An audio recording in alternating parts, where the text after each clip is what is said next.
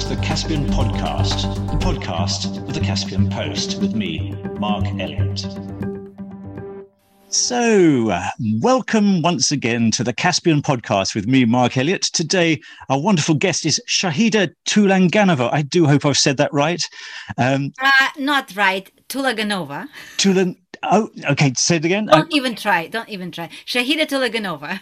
Tulaganova. Okay, so I stress the over. Shahida Tulaganova. Oh, look at me. I can't I told you not to try. and Shahida, which makes it easier for me, has an absolutely glittering career, 20 years or more as a journalist and as a director of films, working with the BBC, working with goodness knows. I mean, I've looked at some of the films that you'd worked on, from Donetsk, about the airport. You'd written recently about the Rohingya in well, I tend to still call it Burma. Do you still say Myanmar? Most people do call it Burma, yeah. Yeah, fake passports around Europe. Well, it's an unbelievable series of things, and I really would suggest that you seek her out. But what we're interested, particularly for our Caspian podcast, is the fact that you are originally Uzbek, and we're very interested that you've reported a great deal from Central Asia, and yet you were telling me that you haven't actually been allowed to go back or dared to go back to Uzbekistan for something like 17 years. Now, how much of that have I got right? You got everything right, except that I don't like when people call me originally Uzbek. I am Uzbek. I'm originally so sorry. Or not. I am Uzbek. I just happened to live abroad for a long time. Now, I know that since the death of Islam Karimov, there have been, there appear for an outsider to have been large changes in Uzbekistan. Do you see a great deal of progress there, or is it still difficult for you to return? And could you perhaps fill in for us why you had to leave? Right. Ever since Islam Karimov died, and ever since the power changed in 2016, there were changes in Uzbekistan. And I would say from outside point of view, there was serious changes, because I can see more openness as to compare before. Islam Karimov's era, his last years in power, to me is like during the Soviet time, Brezhnev's era. It's total zastoy. It was the most horrible time in Uzbekistan dictatorship, where people were vanished. There was on-scale persecution, and the whole over the whole country there was a reign of the KGB. No matter how it's called, National Security Council, whatever, KGB was everywhere. What Mirziyoyev did, he reformed the KGB, thanks to God. You know, it's not that fearsome. There is a lot more openness. People started talking. There's some reforms happening, but it's a long, long way to go to establish what anyone would want to establish. But I want to stress out there's a huge difference between the previous regime and the current regime. As far as political opposition is concerned, and I have to say I've never been part of opposition. I've been always a journalist and maybe a civil activist when it's needed. Unfortunately, I still have to test the waters. I was told that I still am not kind of welcomed back home through a variety of my sources, but I want to test the ground. I want to see how far they can go. Do they want to jail me or not? And my claim to fame in Uzbekistan is that, yes, on top of my career being a journalist who was trying to expose things, I was the only one who actually managed to get inside Andijan in 2005 when the massacre happened, and over 1,000 people were, murdered, basically shot dead that night, May 13th, 2005. I was one of the very few people who managed to get in the city and try to report about it. And it went on BBC News, the crime unforgivable, of course, from the Uzbek government point of view. I illegally crossed the border to do it. That was my journalistic duty. I mean, our job is to get the story out, right? No matter how you do it. So I had to cross the border illegally. And in 2007, in southern Kyrgyzstan, in the city of Osh, my very good friend and colleague, Alisher Saipov, was murdered, assassinated. And I was charged with attempt to change the constitution, overthrow the constitutional regime in Uzbekistan. For your journalistic activities, you were accused of trying to change the constitution. Yeah. And I always think, wow, they really think big of me. I'm Congratulations. 155 centimeters of height. I really cannot change any constitutional or unconstitutional regime on my own. But if they think I'm so important, kudos to me. Well, just for people that don't know what happened at the Andijan massacre, could in just a couple of sentences, what was the issue, and are the issues behind that solved, or are they still relevant? Well, the massacre happened on May 13th, 2005.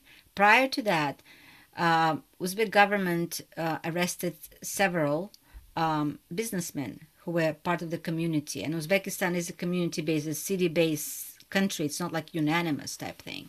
So they arrested several businessmen who were actually feeding the whole city, providing with jobs and etc., accusing them on a variety of things, including extremism and etc., etc. In fact, from my point of view, making an investigation to this thing, it happened that they just wanted to overtake their businesses, which were quite successful, which is a norm in Uzbekistan. However, people didn't tolerate, and there was uprising. Uprising happened. Somebody stormed the army base. Somebody released the prisoners, and people gathered on the square. People didn't want to get away, and the government did what they had to do. They were shooting everyone. They brought armored vehicles, snipers, and etc. against the peaceful crowd. And as a result, within 4 or 5 hours, they shot over 1,000 people in one Good night. Lord. Those No. who were trying to escape, and I always say thank you to government of Kyrgyzstan, they opened the borders. Andijan is virtually half an hour drive from Kyrgyzstan, which is the next neighboring country. The borders were open, and they let our refugees in, and they saved lives. What happened afterwards was even worse because the government had their cameras in the city. They were trying to get anyone who was part of the uprising or who was part of the crowd, no matter what. So I suspect that a lot of people were killed after the massacre, Oh, I see. in detention centers. Unfortunately, so many years on, no one was persecuted, no one was punished. And even the new government of President Mirziyoyev is saying that we will do something. Nothing has been done. Why? Because the same people who are in the government now, and President Mirziyoyev was a first prime minister in the government of President Karimov, they don't want to go open. They Yes, don't want to open it can be. archives. Perhaps it's a little difficult for them to go back.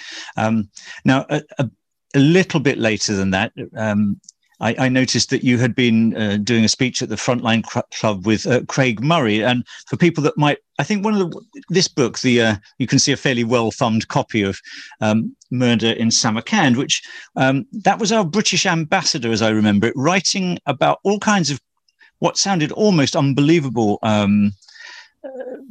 human rights problems and some quite gruesome things. Now, I think at the time that came out, there was almost a disbelief that was really happening. But I think you either know or have at least spoken with Craig Murray. How much of that is a fair representation of how things were in the sort of, this is about 15 years ago, admittedly.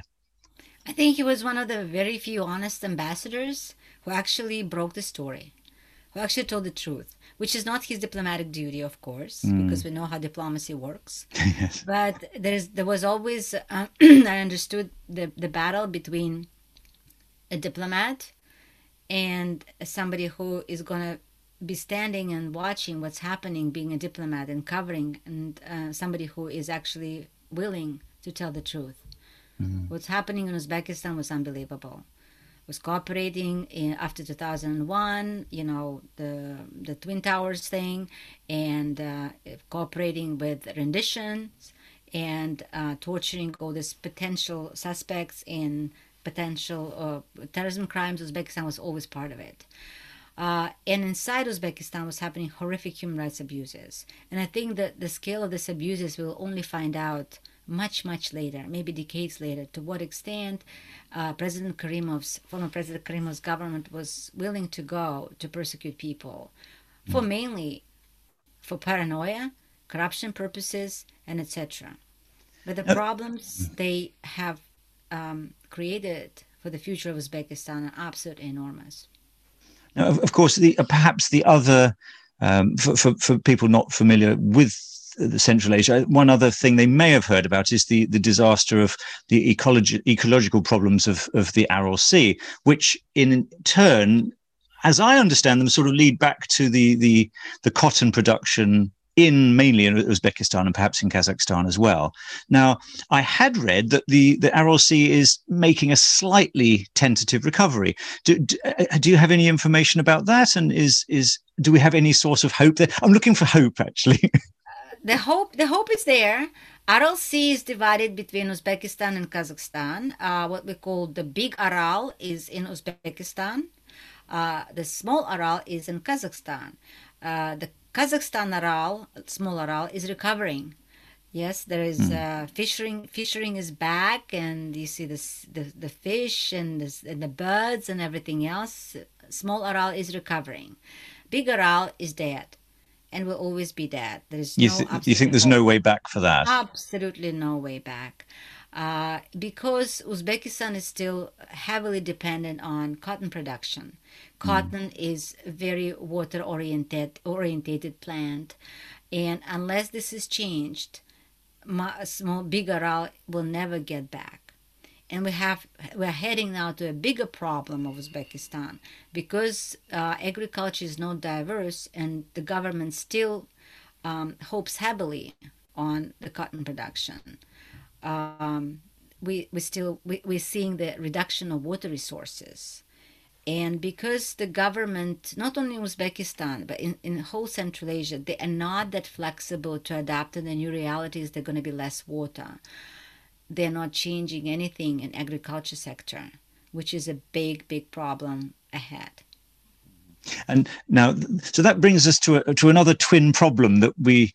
I know just this week there have been clashes between Tajik and Kyrgyz people in the Batken area, which is in the sort of western claw of Kyrgyzstan, around the Voruch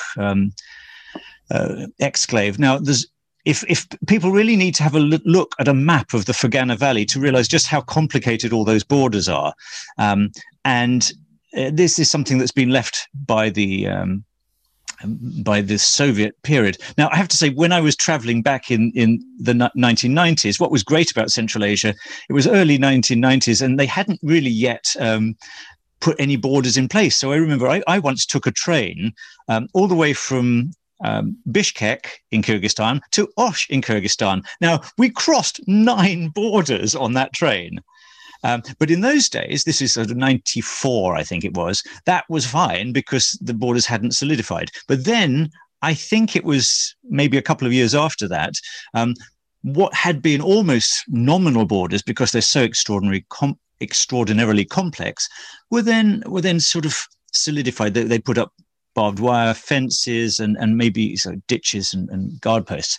So now what I gather is that things may be starting to go the other way and slightly relaxing, but those are very heavy borders. So what we have, I gather, are complex borders, difficulty to cross, and then added to that, the problem that it's not only people crossing borders, but the way that the water crosses borders. I'm not quite sure where I'm going with this, but No, Mark, you're absolutely right. I mean, the thing about the borders, I mean, just look at Central Asia as a former colony.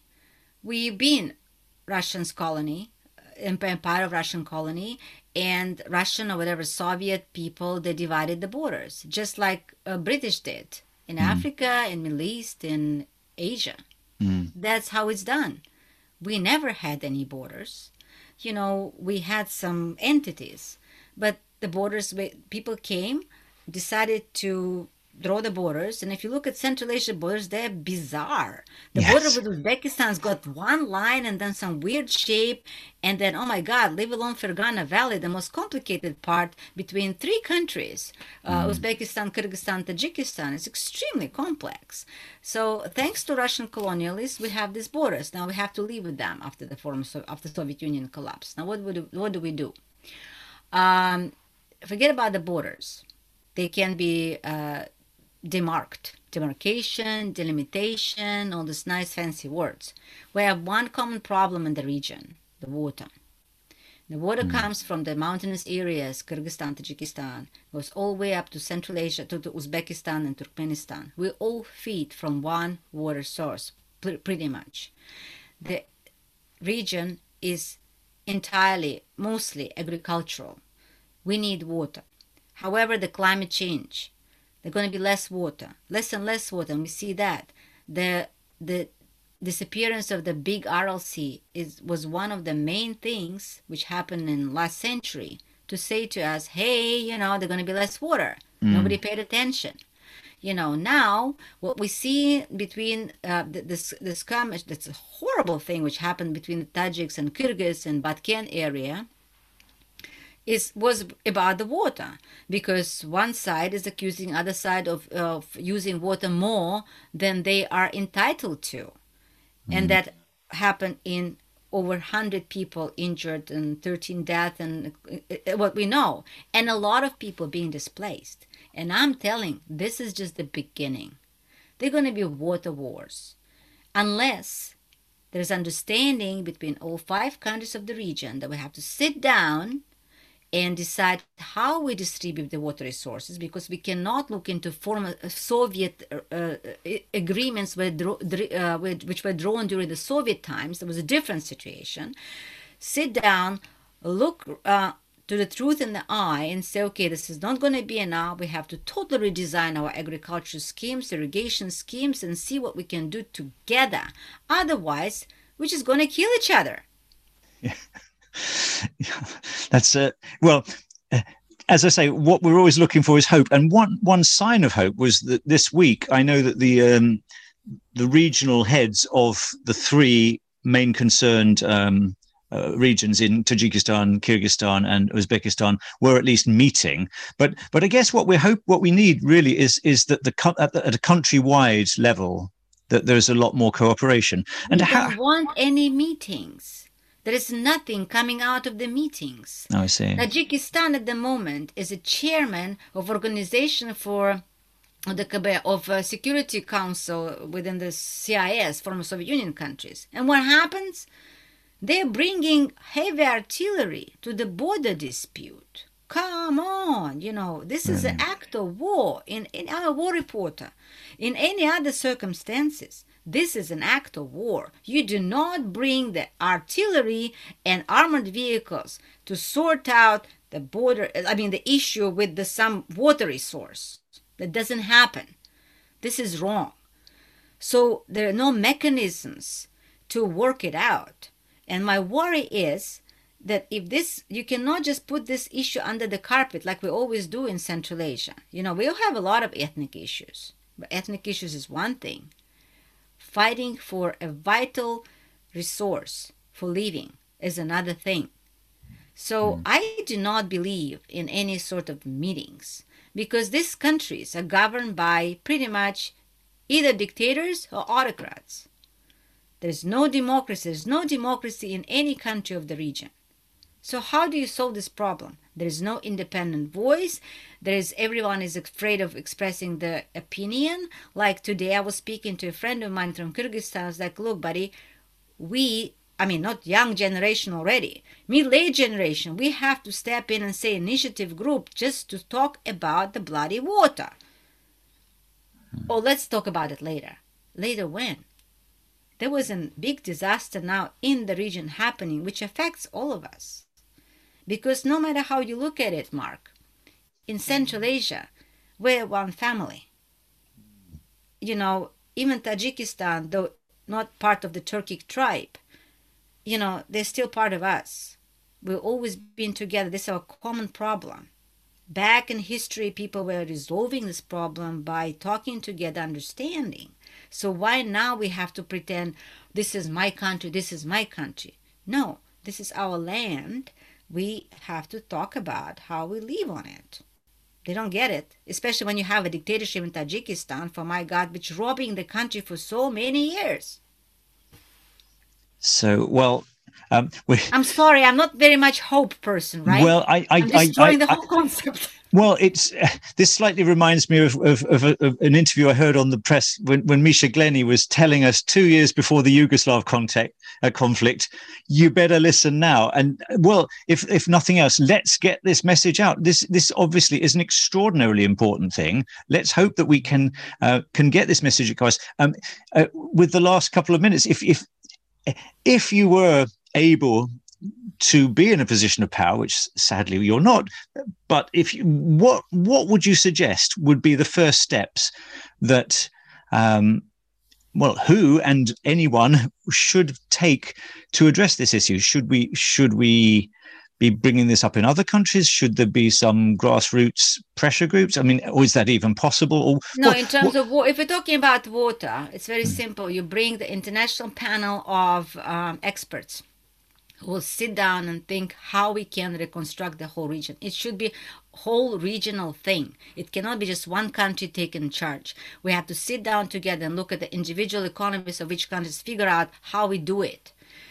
Because it's about water. We don't only use it for agriculture, we use it for everything, but we need to survive. So if anyone in Uzbekistan would have any more brain, they would stop doing agriculture and build hydroelectric stations. You need to think how we redesign the economy step by step. For God's sake, you have money to bring this brains from all over the world, even local brains. They think down and think about it and suggest ways to redesign the agriculture and irrigation to make it habitable for all of us.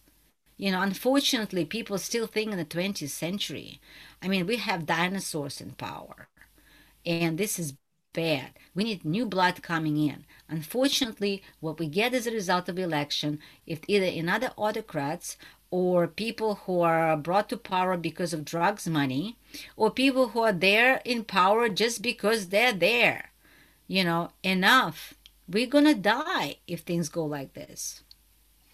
Well, Shahida, I accept that we're not going to be able to give that too much of a positive twist, but it's a very important message. And I would just like to finish it off just by saying, despite all that, there's always hope. Okay, there's always hope, and also just in terms of a place to be, we possibly have left those who've never been to Central Asia seeing a lot of the negatives. But I mean, I've travelled a great deal in all of the countries we're talking about, as a place to travel. I mean, each of the countries has its own marvelous things to see and to do, and yes, it's tragic that all this is happening, but I do want to underline that the normal people have a fabulous culture, amazing things. So I hate to go on. Can I add up something? The only reason I'm so passionate because I love the region, even though I'm just originally from Uzbekistan. I love the region. It's a beautiful part of the world, and people are so hospitable and nice, and of course it's great to visit. Yeah, it's about the future I'm concerned about. Yeah, I mean, I absolutely agree, but you're quite right. We can't, and I mustn't be guilty of doing what you say of pushing under the carpet this very important issue. So I'd just like to thank you so much, Shahida. That's been absolutely mind blowing and a little worrying, but we let's get that out there. And so I'd like to say thank you so much. And you've been listening to the Caspian Podcast with me, Mark Elliott, and Shahida, whose second name I still can't pronounce. Could you do it for me? That's okay. Tulaganova. Tulaganova. Thank you very much, Shahida. And I'm looking forward to see you hopefully on another podcast later on in the year. Thanks so much. It was a pleasure. Thank you.